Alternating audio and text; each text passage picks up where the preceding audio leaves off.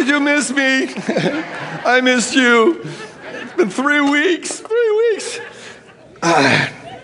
Yes, I really appreciate the church and all of you giving me this time off. The last 3 weeks I've been out of the pulpit. Really appreciate Brianna and Abraham. Weren't they outstanding?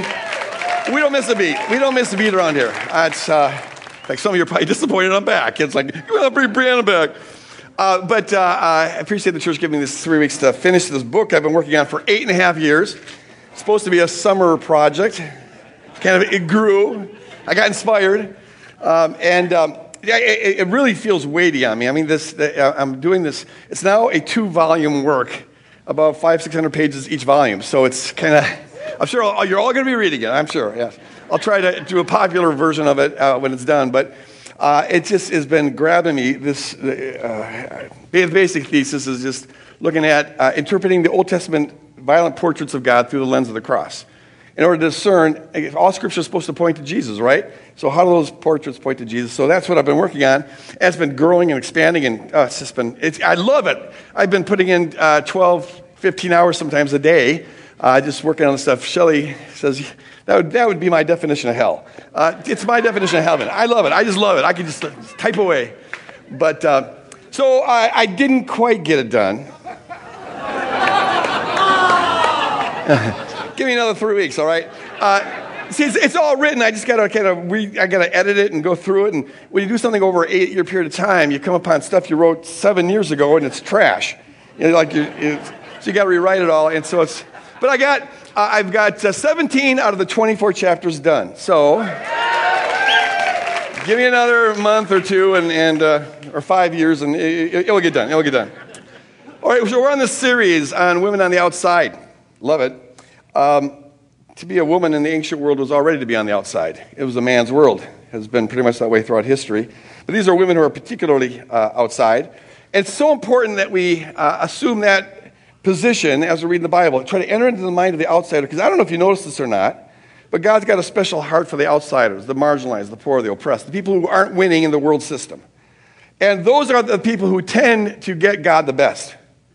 People who are on the inside and comfortable and are winning at the world's game tend to not be as needy of God and tend to not really get God. And so we always have to assume the position of the outsider, the alien, the foreigner, the person who's not winning. And so these are women who are on the outside of the winning side of society, and we're looking at how they view Jesus. And their perspective, I think, unveils some very beautiful things, as you've already been seeing. The lady I'm going to speak about here today is one of my favorites. I always forget to clean my glasses before I get up here. When I get up here, I see all the smudges. You see those smudges? And so then I spend half the sermon cleaning my glasses. That's really bad etiquette. If you take any class in seminary on speaking, they'll say, number 1 rule, don't clean your glasses on stage. Like I obey those rules all the time. Rule number 2, wear shoes. Rule number 3, think about what you're going to say before you get on stage. Okay, so it's... All right, so this is a passage of Scripture that has just hit me hard at a number of points in my life. It just has ministered to me, and I'll share more about that a little bit. It's found in Luke chapter 7. It's about a lady who crashes a party, not just a lady, but a lady of the night, a prostitute who crashes not just a party, but a Pharisee's party. So we're calling this message Party Crasher. And we're all called to be party crashers in different ways, as you'll see here in a little bit. So it starts in verse 36. When one of the Pharisees invited Jesus to have dinner with him, he went to the Pharisee's house and reclined at the table. We'll pause here. When we think of Pharisees, we usually think of a negative person, a negative thing. It's kind of a pejorative term because we think about the Pharisees through the lens of the Gospels where they play a negative role. But if you were a first century Jewish person, Pharisee was... You look up the Pharisees. These were the heroes. These were the guardians of truth and righteousness. And so to have a dinner party of Pharisees is a big deal. These are the muckety-mucks of the religious world. These are the high and mighties who are getting together to talk. And they invite Jesus, Simon invited Jesus to be part of this conversation because these were their gatekeepers, right? And there's rumors that this guy might be the Messiah, or at least a prophet. And so they got to get the thumbs up or the thumbs down. And already in the book, in the Gospels, we're seeing he tends to get the thumbs down because he doesn't conform to their expectations. But this is going to be an interrogation. of Jesus. So they invite Jesus to this party. Well, one of the things you got to know is that the translation here says that he reclined at the table. At the table actually isn't in the Greek. It just says he reclined.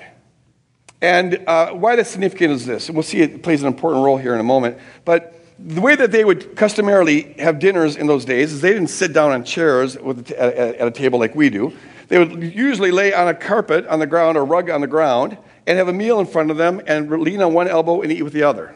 Not eat with the other elbow, eat with the other hand that was freed up. So you're leaning and eating. Or sometimes in wealthier households, they would actually have couches for this, and the couches would be around a table, and they'd be eating. That's probably what's happening here. So just know they're laying down so their feet are outward. They're not under a table. So then it says, a woman in the town who lived a sinful life, and most scholars agree that that phrase, lived a sinful life, is a delicate way of referring to a prostitute. She learned that Jesus was eating at the Pharisee's house, so she came there with an alabaster jar of perfume. That's in the present tense. So she hears about Jesus being in town as they're doing it. So he's there eating, and she doesn't have a plan. She's just going to this house. And as she stood behind him, at his feet weeping, she began to wet his feet with tears. See, that's why you need to know that he was reclining. She was standing behind him. She didn't have to go under a table to wash or to cry on his feet. She was just standing behind him, and her tears fell, and that's how his feet got wet. Then she wiped them with her hair and kissed them and poured perfume on them. This lady, one confirmation that she is most likely a prostitute is that she has this alabaster jar of perfume. Probably, if she was a peasant prostitute, which is in all likelihood she was, this is probably the most expensive thing she owned. And it kind of confirms that she was a prostitute, because this is one of the ways that you would advertise you're a prostitute is by being real perfumed up. And so they would carry it with them. And when a client was coming around, they'd put some on. I'm told that if you went back in ancient times, if time travel was possible, which it isn't, by the way, and 12 Monkeys is a stupid television show, but if it was possible, if you could go back in time, even a couple hundred years, let alone 2,000 years ago, the first thing you notice, I've read this, that the first thing you would notice would be the odor. Because we are like so hygienic now. Some more than others for sure, but we are generally pretty hygienic. And see, this is a time before anyone had invented showers or running water in the houses. Taking a bath was a luxury, and no one had invented deodorant yet, or body spray, or toothpaste, or toothbrushes. The concept of brushing your teeth. The wealthy people used to have these little picks that they would use, but peasants didn't. That was a rare thing. How they had conversations back then, I don't know, but they managed it somehow. How they reproduce is even a greater mystery. But no toilet paper yet, no bidets. It's just they were ripe. So to be able to smell good was a real plus. That was a turn on. Man, you smell not as gangrenous as the other person. Selling point. So they'd be perfumed up. Really selling point. And so then she takes this. She hears about this party going on. And she crashes it. She wasn't invited. She just crashes the party. Women weren't invited to these things anyways, let alone prostitutes. She just invites herself, goes in there. No decent man would be seen with her in public. And if you're going to have any contact with her, it's going to be a clandestine meeting in the middle of the night, and you sneak out the back door. So here she is in the middle of this party. So just imagine the scene now. She crashes this party, prostitute, all among these powerful holy men. She's behind Jesus, standing at his feet, and she's sobbing. Out of gratitude and love, she's just sobbing. And her tears are falling on his feet. Now, back then, they wore sandals or just walked barefoot. And they didn't have any paved roads, so they walk on dirt. Your feet get really, really dirty. Usually, a host would have a basin of water that when you came in, you'd wash your feet and have a towel there to dry them off. But for some reason, Simon didn't have that. So Jesus has very, very dirty feet, and so her tears are falling on very, very dirty feet. What happens to dirt when it gets wet? It turns to mud. And so now his feet are getting muddy. Imagine that. And so she kneels down. I just love this story. And begins to wipe up the mud with her hair. A woman's hair in first century Jewish culture was her glory. Paul talks about that in 1 Corinthians 11. A woman's hair is her glory. It's your honor. They would wear it very long. Some Jewish women wouldn't cut their hair at all. It'd be very long. And she takes his hair, her glory, and begins to wash his feet, trying to clean them up. And then she begins to kiss his feet. And then she anoints his feet with that jar of perfume. I'm sure she didn't have a clue what she was going to do with that perfume when she went to the party. I suspect she just got word that Jesus is coming to town, and she just looks around. She looks around at the most expensive thing she's got, the most precious thing she's got, and she grabs it. There's no plan here. It's just going to unfold as it unfolds. But it ends up that this tool of her trade, the vehicle of sin, now becomes the vehicle of worship. That's what God does, isn't it? Isn't it beautiful? He takes something that used to be used for sin, and now it's going to be used as an act of worship as she anoints his feet. Well, Simon sees this, and he's not pleased, and so the story goes on. It says, when the Pharisee who invited him saw this, he said to himself, if this man were a prophet, he would know who is touching him and what kind of woman she is, that she is a sinner. He's scandalized. And we can't blame him. I mean, this would be a scandal. Think about this. In first century Jewish culture, a woman isn't supposed to ever touch a man who's not her husband. A woman's not supposed to make eye contact with a man who's not her husband. A woman's not supposed to speak to a man who's not her husband unless she's spoken to first. Those are the rules. No touch. And so here this lady crashes this party, and not only is she touching Jesus, she's caressing his feet. It's a scandal. Kissing his feet with her hair. I mean, it almost looks sensuous. These high and mighty religious folks are very offended by this. It's a scandal. And I don't think we can really judge them. I mean, think about it. Imagine if I was invited to a high and mighty religious party.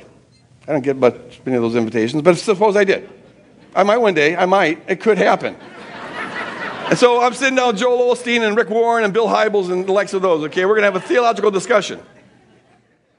And as we're talking about the atonement and eschatology, ecclesiology, and blah, blah, blah, theology, as we're talking about all this stuff, all of a sudden a known prostitute, comes into the room.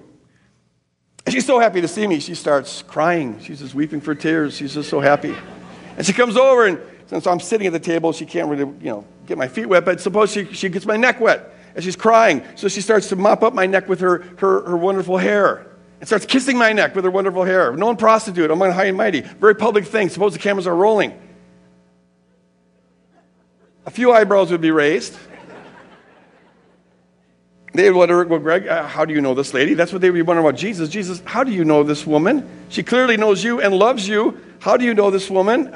We don't talk to women in public, so it had to be in private. You want to tell us about your whereabouts the last couple of days? You're supposed to be a prophet, and here you are. So people would start doing damage control. These folks would be thinking, this doesn't look good on us. This doesn't look good at all. It looks like we're condoning this. What if word gets out that we Pharisees had invited a prostitute to have dinner with us? This is not good. They start doing PR damage control stuff. That's what would happen if I had a prostitute kissing my neck and mopping it up with her hair and putting perfume on me. People, I guarantee you some folks on the table would be saying, okay, damage control, we got to distance ourselves from this. We have to put out a disclaimer really quick. This is on Greg. It's not on us. We had nothing to do with this. Time out, whatever. Shelley would probably have a few problems with it. I'm thinking, what's going on here? And I'd say, honey, I'm just trying to be like Jesus.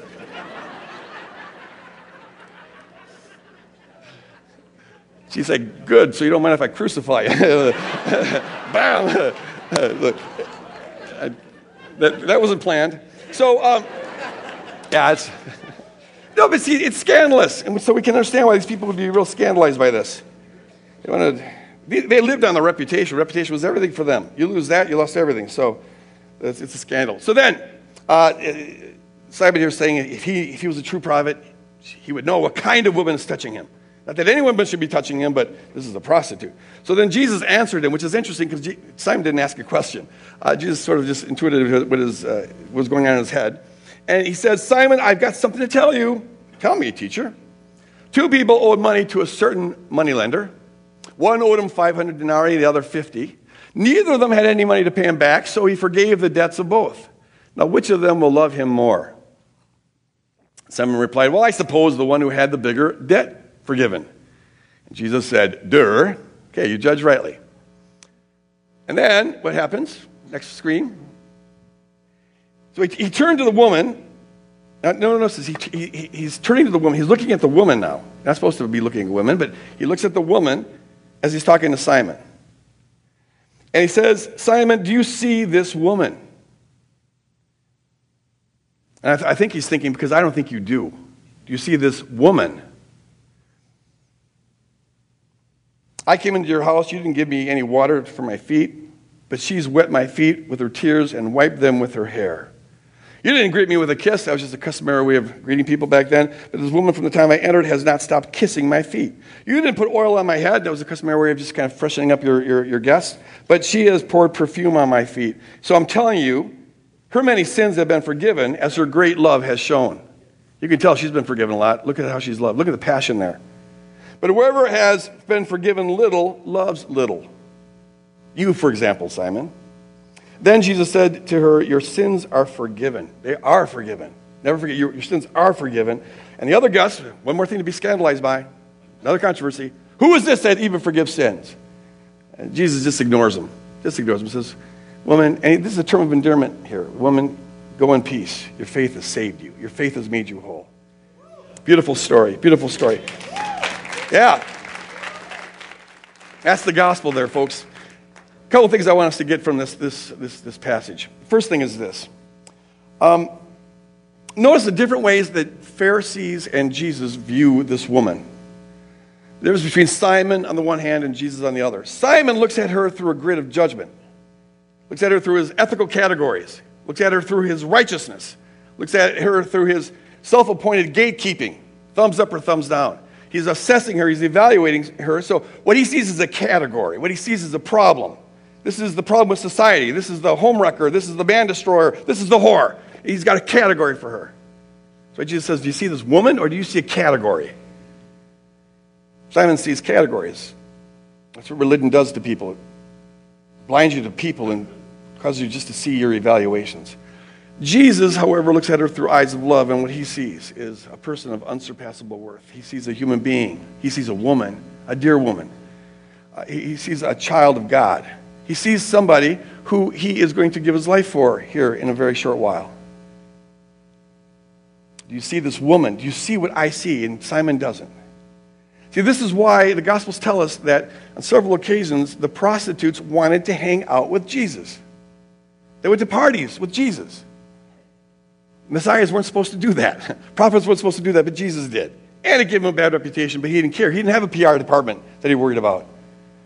They wanted to hang out with him. Now, they would know he, as a holy man, he wouldn't condone their behavior. He wouldn't condone this lifestyle. They knew that. Everyone knows that.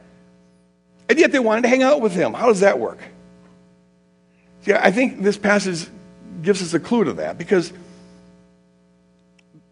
what they got around Jesus was not what they got around the Pharisees. They stayed a million miles away from the Pharisees. They didn't want anything to do with those folks because they just judged them. They just saw categories.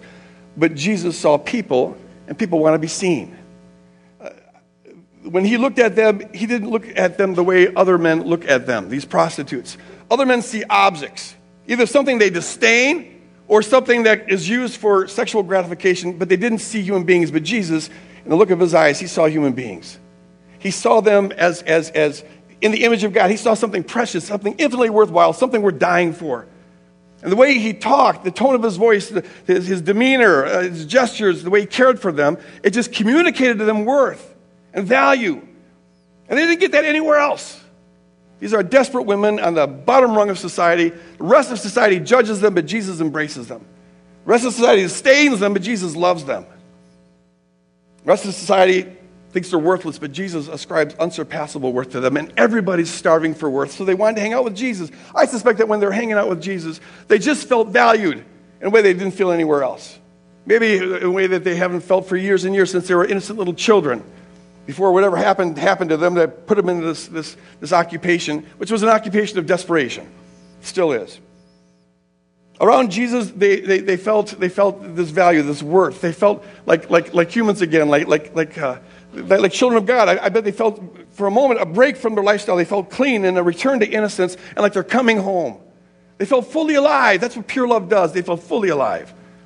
And so, of course, even though they knew that Jesus wouldn't approve of this, his ethical opinions would be against this, yet Jesus had a love that was greater than his ethical opinions. Think about this. What got communicated to these folks wasn't his opinion about them. What got communicated was this love that everybody's hungry for, so they wanted to hang out with him. See, this tells us a lot about God and a lot about us. This is how God views us. See, Jesus isn't just a great holy man or a great teacher or a great prophet. He is the embodiment of God on earth, right? He is the exact representation of God's very being. He reveals God down to his very essence. That's why he says, if you see me, you see the Father. Okay, so what he does is what the Father does. This is what God looks like, and this is how God looks at prostitutes. And folks, the good news is that we are all prostitutes. This is how God views us. There's things I'm sure he sees in you, and things he sees in me that he doesn't ethically approve of. But what gets communicated, which outshines all that, what renders that inconsequential is his love that isn't based on that. It's the look of love that ascribes worth, that sees value.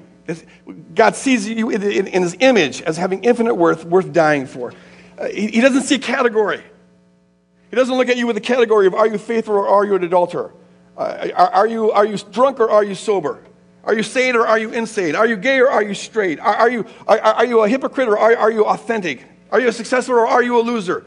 Are you a yes or are you a no? Because when God looks at you, it's all yes. It's all yes. He's got a yes towards you. And the only reason he's even interested in the ethical stuff is because he knows, even if we don't, that sin harms us and he doesn't want anything to harm us. But he's all pro you, as he was to this prostitute woman. The love is there. Society may see you in categories of decent or undecent or uprighteous or not righteous, but God just sees you. Religion may see you as a saint or a sinner, as an insider or an outsider, but God just sees you. And people in your life, your parents, your kin, whatever, they may see you in terms of whether you're an embarrassment or whether they're proud of you, or whether you're a success or a loser or whatever, but God just sees you, and when he looks at you, he sees a person of infinite worth worth dying for. Amen. The religious Pharisees may be ashamed to hang out with you in public like they were this prostitute lady. The upright folks maybe just don't want anything to do with you, but God is not ashamed of you. He's not ashamed to call you his child. He's not ashamed to call you his friend. He's not ashamed to call you his bride if you'll accept his wedding invitation. He's not ashamed of you. He's on your side. He delights in you. He loves you as you are. He doesn't approve of everything you do, for sure. He doesn't. He doesn't approve of everything I do. But the love, that doesn't affect the love. What gets communicated, what we've got to see communicated, what we've got to sense is the reality of that love. See, I think most people see God the opposite way. Instead of a love that outshines the ethics, most people, I think God is primarily concerned with ethics. I tried to do that gig for a couple of years. It didn't work very well. You know, if you do the good behavior, then you're in. If you don't do the good behavior, then you're out. So what God's really interested in is behavior. God, the supreme behavioralist. Most people, I think that God looks at the world primarily through the eyes of his ethical opinions, his judgments. He's the great critical pharisaical eye in the sky looking at you. He can see every move. He's assessing, evaluating. All right? The cosmic Santa Claus. Are you a good boy or a bad boy? Or a good girl or a bad girl? And he's always sizing up. And the main thing he sees is judgments. So the main thing we think about when we think about God is judgments. Thing is, it's just like the prostitutes wanted to steer clear of the Pharisees because of those judgments. Well, a pharisaical God, people want to steer clear of that. If they know they're a sinner, only the people who think they're not a sinner are okay with that. Those who know that they're sinners, man, that's a hard gig to pull off, pleasing the pharisaical God. And so usually people just ignore God or don't believe in God, or if they feel like they have to believe in God, the kind of relationship you have is not one of love or intimacy or passion and honesty. No, you keep your distance in your heart. Even if you give credibility with your mind, your heart's going to be checked out, because it's just living in front of the pharisaical critical eye in the sky is a very, very difficult thing to do. What a different picture that Jesus gives us. If we're seeing God correctly, and we understand ourselves correctly, that we are in the same position as the prostitute, then the sense we ought to have, if we're seeing God as he is revealed in Jesus, we ought to have, everyone ought to have, the same sort of sense that the prostitutes had hanging out with Jesus. Think about it. If you're envisioning God right, then when we sing about God and when we talk to God and even just think about God, we ought to feel like they felt, more fully alive. As we are, in all of our brokenness and all of our imperfections, we ought to feel like more value, like we're fully human, that we've got infinite worth, Even though there's all this stuff that we know that God doesn't approve of, yet his love outshines the ethical opinions. We ought to feel that way. And see, the beautiful thing is this. It's as we are able to experience that love in the midst of the brokenness that we start to get healed. And it's the only healthy way we're ever going to get healed. This is the beautiful thing about it, is as you are fully convinced and begin to experience the love of God as you are, and I don't care who you are. Maybe you were out all night turning tricks. Maybe you are a prostitute. It applies to you. As you are right there, if you can just experience that love of God, see it in the eyes of Jesus, hear it in the tone of voice, let him embrace you. As you let that happen as you are, it begins to change who you are. Praise God. It begins to make you into a different person. It transforms you from the inside out. It revolutionizes everything. You living for the Pharisaical God, the behavioralist God. Well, you might tweak a couple behaviors, but it will never change who you fundamentally are. It won't change how you see yourself and how you view others and how you see God. But when we can get a Jesus-looking picture of God and begin to actually experience that love up front, well, it is the thing that changes everything. It begins to give you new motivations. You begin to love stuff you didn't used to love, and you begin to hate stuff you didn't used to hate, and things you used to love you let go of. It just begins to change your priorities, your value systems, the way you spend your time, the way you spend your money. It changes everything. We're transformed from the inside out, but only if we experience that love up front, for free, unconditionally, as you are. So think about this. What would motivate this lady to do this? To crash a party of powerful guys that she knows are going to disdain her and judge her and hate her, maybe make a public example out of her, humiliate her, so that they can keep their PR department in order. Even possibly execute her, because that law was still on the books. You could get executed for having sex outside of marriage. What would motivate someone to do that? And then to come into this party in the lion's den and to be crying profusely at the feet of Jesus, and then to get down and mop his dirty, muddy feet with her glory, and then kiss his feet, and then anoint his feet, pouring out the one valuable thing she's got in her life, which is her employment security, this alabaster jar of perfume. What would motivate that? A rule wouldn't do it. A law wouldn't do it. A threat wouldn't do it. Promise of reward or threat of punishment wouldn't do it. Folks, it was love. This gal was in love. She loved. We don't know how it happened. Somehow she encountered Jesus, maybe at one of those parties he used to go to. And something about this guy, the look in his eyes, the tone of his voice, the respect that he showed, the value that he gave, the way they interacted, it was not like anything she'd ever had. This is the one guy maybe in her life who didn't look at her for what pleasure he could get out of her. She says that this is the guy who saw me, he saw into my soul, he saw value I didn't even know I had. He found some worth that I didn't even know I had. He made me feel fully alive. He changed my life. He turned my world upside down. I'm in love with this guy. He touched me like no man's ever touched me before. And see, maybe she felt fresh and innocent again, like a little girl before whatever happened to put her in this desperate occupation. And so she hears Jesus is coming into town, and she has to see him one more time. Love makes you do crazy things sometimes. Amen? It can make you do crazy things, and she is in love, and she has to tell him what the difference he's made, wants to express some gratitude, just has to somehow see him one more time. And so she hears about it, she looks around the room and randomly grabs that jar of ointment and perfume and runs and crashes this party. Knowing full well that this could end badly. This could get her humiliated. It could get her killed, but she didn't care. When you're compelled by love, you crash parties you never would dream of crashing. You do things you never would otherwise dream of doing. When you've got this kind of love, she didn't care if the people are going to judge her, if people are going to look down on her. She didn't care if she's going to be executed. She's got to see Jesus one more time. And you can just see the love in her as she's crying profusely out of gratitude, out of the forgiveness she has and the love that she's received, the new picture of God that she's received, the new sense of worth that she's received. Love changes everything. And if we can just get that Jesus-looking picture of God in our brains and receive the kind of love, put ourselves in the position of the prostitute and receive that love up front, as you are, before you make any promises to change and all the vows and all that, before that, because the vows and the promises come after that. They come out of love. As you are right now, I don't care if you're out all night as a prostitute, as you are right now, if you could just accept, receive, breathe in deep that love of God, it will begin to set your life on a different course. It begins to change everything. You'll crash parties you never otherwise would dream of crashing. I mean, you might find yourself loving people in a way that you never thought you'd love people. You might find yourself giving money away like you never thought you'd be giving money away. You might find yourself investing time in serving the poor and at the food shelf or going to the refuge or whatever it may be, pouring yourselves out. Children's ministry. You'll find that things you didn't used to care about, also you start to care about, and things you used to care about, you don't give a rip about anymore. Because you see past it. Why? Because there's a love. Paul says the love of Christ compels us. That's the fuel that the kingdom runs on. It's not threats and rules and bribes and rewards and punishment. No, that doesn't fundamentally change us. But when that love gets in up front, for free, unconditionally, no questions asked, it's there. When we receive that, well, you start crying at the feet of Jesus. And you start crashing parties. And you start doing things you never thought you'd do. Praise God. And we're transformed from the inside out. So the question is do we dare to believe that God really is like that? That is, if you see me, you see the Father. That is God the Father crying at the feet of Jesus. That reveals the heart of God. And that's how he views each one of us. He views us with those kind of eyes. And when that gets on the inside, it changes everything. Go to some dangerous parties. Ready to live dangerously? It's got to be fueled by that love. To the degree that we're trying to get out of our stuff because of a reward or punishment or threat or rule, it's just not... You may shift your stuff, but it's going to be stuff. And I'm saying stuff, but what I really mean to say is crap. Okay, it's crap. We're in the midst of... Until you can experience the love of God in the midst of all your crap, you're never going to get out of that crap in a healthy way. And you can quote me on that. The only way you get out of that... otherwise, you're just stirring it up. You'll shift in and out. You get rid of one thing, but then you got another. It's impossible to get healthy if you're trying to please the eye in the sky.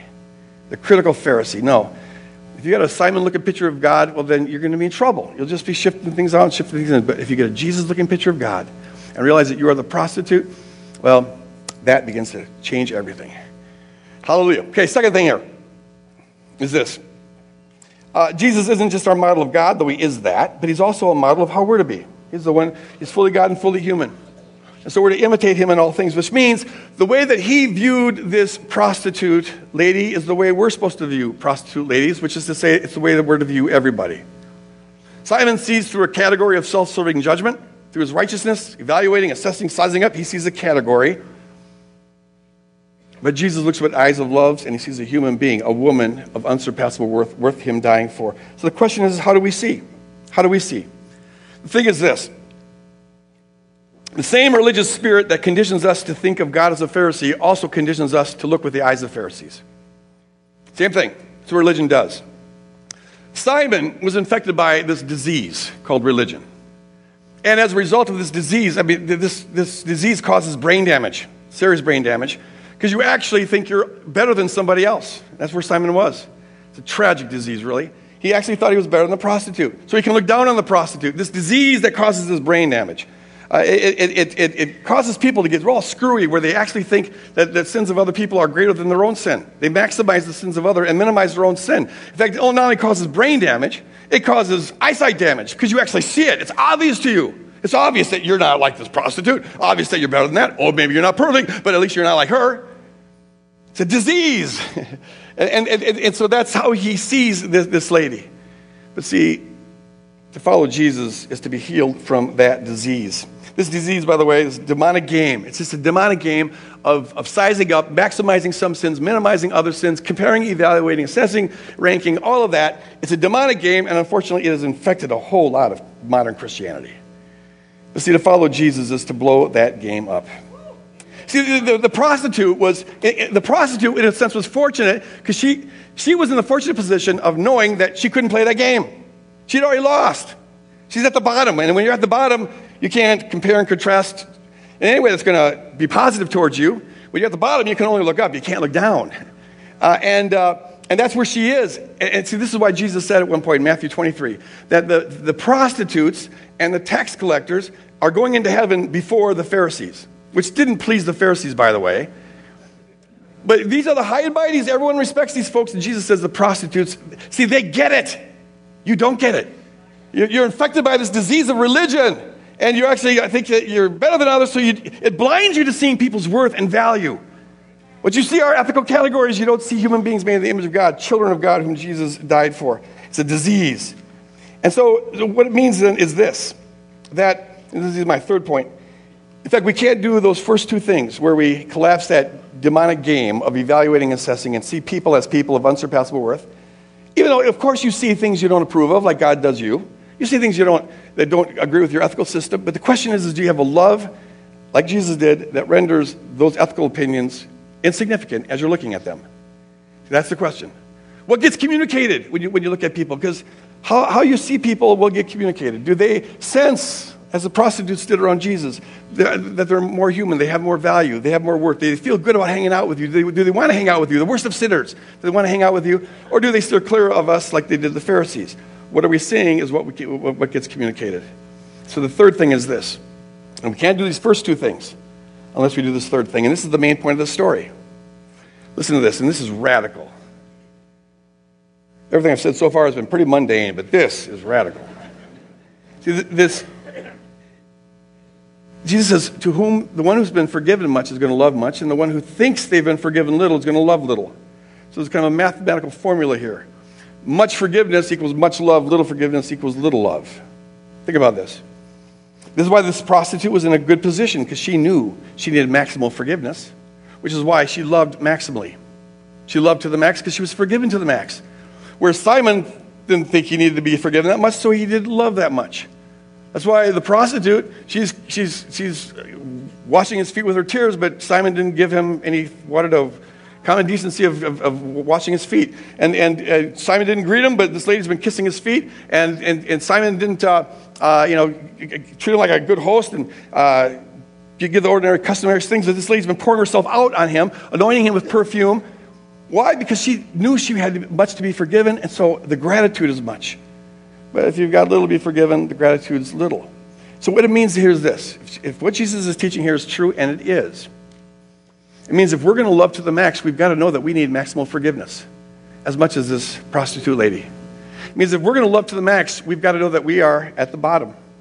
And if we're ever going to stop looking down on people, it's because we put ourselves in a position where there's no place to look down. We're at the bottom. If you want to love like love in the max and have the kind of passion she had, and have this kind of gratitude towards God, we've got to know that we are as much in need of forgiveness as any person who has ever lived. Think about it. If what Jesus is saying here is true, then it means that to the degree that you think you deserve God's love better than anybody else who's ever existed, to that degree, you're not going to really experience God's love. Or to say it the other way, if what Jesus is teaching here is true, and it is, it means that to the degree that you think you have less to be forgiven than any other person that's ever existed, to that degree, you're not going to experience that love and forgiveness. So it means that the only way we can approach God, if we're really going to experience His love, who He really is, we've got to go to Him as the prostitute, as the worst of sinners, as the lowest of the low, putting ourselves on the bottom of whatever sin scale society might project out there. We put ourselves at the bottom to experience maximal forgiveness. I am in need of maximal forgiveness more than any other person that ever lived. And then when I get that love in the midst of that, well, then I, in turn, start to love back. And that's what fuels me to change, and I'll reverse priorities and all of that. Jesus said it like this, to get us out of this demonic game of sizing and evaluating. He said, why do you look for a dust particle in someone else's eye when you got a 2x4 or a tree trunk sticking out of your own? What he's saying there is not that they objectively, in terms of society, actually had that much of a greater sin than everybody else. No, they're probably better than average in terms of society. But what he's saying is this is the attitude you should have. Whatever you think you see in another person, let that be a little dust particle. It's a little tiny dust particle. Whereas whatever's in yourself, that's a tree trunk. About 1 trillion times worse than that thing you think you see in somebody else. Because see, religion, that disease, causes brain damage, causes damaged eyesight. You think you see a tree trunk, and yours is only a little dust particle. Of course, I got a dust particle. No one's perfect. But look at that tree trunk. So now you're seeing a category instead of a person, and now you're serving a Simon God rather than a Jesus God. So he says, reverse that whole thing. Instead of maximizing others and minimizing your own, minimize others and max your own, whatever the sin may be. Or Paul put it like this. I love this. 1 Timothy 1. He says, here's a saying that everybody should accept. Quote, Jesus Christ came into this world to save sinners, of whom I am the worst. Everybody should be saying that. To be a Jesus follower is to say that. Whatever other sins out there, well, mine is the worst. And why is that important? Well, for one thing, it collapses the judgment thing, so you can start finally seeing human beings rather than categories. The other thing is that now you're in a position where you can experience maximal grace and therefore have a maximal love for God. There's another way to do it. Put yourself at the bottom. You are the worst of sinners. You are the worst of sinners. It means that the whole evaluating ranking game has been collapsed. This is what got Simon in trouble. He actually thought he could stand above this prostitute lady and look down. When the truth is, we're all at the bottom. There's nowhere to look but up. Nowhere to look but up. And that's the good place to be. To come to God is to come as this prostitute. Society may say, you're better than average, you're decent, you're righteous, you're, whatever, at least you're not a criminal. Religion may say, you're a saint, not a sinner. But look at the kingdom. We all say that we are sinners in the process of being redeemed, and we need maximal forgiveness, which is why we receive maximal grace, which is why we're maximally loved, which is why we can love back maximally, which is why our lives can be maximally transformed. Hallelujah. That's how it works in the kingdom. You got to put yourself in the position of the prostitute. And that's not a groveling. I hate this when people are like, I'm maggot's breath, I'm snail scum, I'm dog poop. No, it's not about beating yourself up, because the eyes of Jesus are looking at you, and you've got unsurpassable worth despite all of that. Okay, so it's not about being yourself. It's just about living life knowing that you deserve God no more than anybody who's ever existed. You also deserve no less than anyone else who's ever existed. And you need forgiveness as much as anyone else who's ever existed. Anyone else. Okay, that covers some pretty nasty people, but we have to put ourselves at the bottom. If you think you stand up even a quarter of an inch to that degree, you're not going to get it. You're not going to get the love. You're not going to experience the transformation. And you're not going to see people. You'll see categories. Several months ago, I had a young lady come up after service. And she said to introduce herself or anything. She just blurted out. She wanted to know something. She goes, okay, Pastor, I'm gay, and I want to know, do you think I'm a sinner? Hi, my name's Greg. I'm straight. Do you think I'm a sinner? And my response to her was, I'm pretty sure you are, but I'm worse. I'm worse than one. How could I have any other response given this, you see? Given this. And she just kind of wanted to know, where she ranks on the scales. And what I want to communicate to her is there are no scales. There's no ranking. We're all the same cesspool. But as you get the love of God up front, I told her this, just let God love you, start loving Him back, and see where it takes you. Because it will take you some parties you never dreamed you'd go to. You start crashing things. You start doing some things. It just changes from the inside out. One other thing I want to say about this is that this is something we can never outgrow. I've met people who think you need grace early on, but as you mature and get holy, you need it less. So you need to be forgiven less. If what Jesus is teaching is true, to think you need to be forgiven less would mean that you love God less. Something's wrong with that picture. See, there is supposed to be progress in our life. Hopefully we're developing an ever-increasingly greater capacity to love people and to forgive and to let go of things and to serve people. And we're conformed to the image of Christ. We should always be growing in that. Always.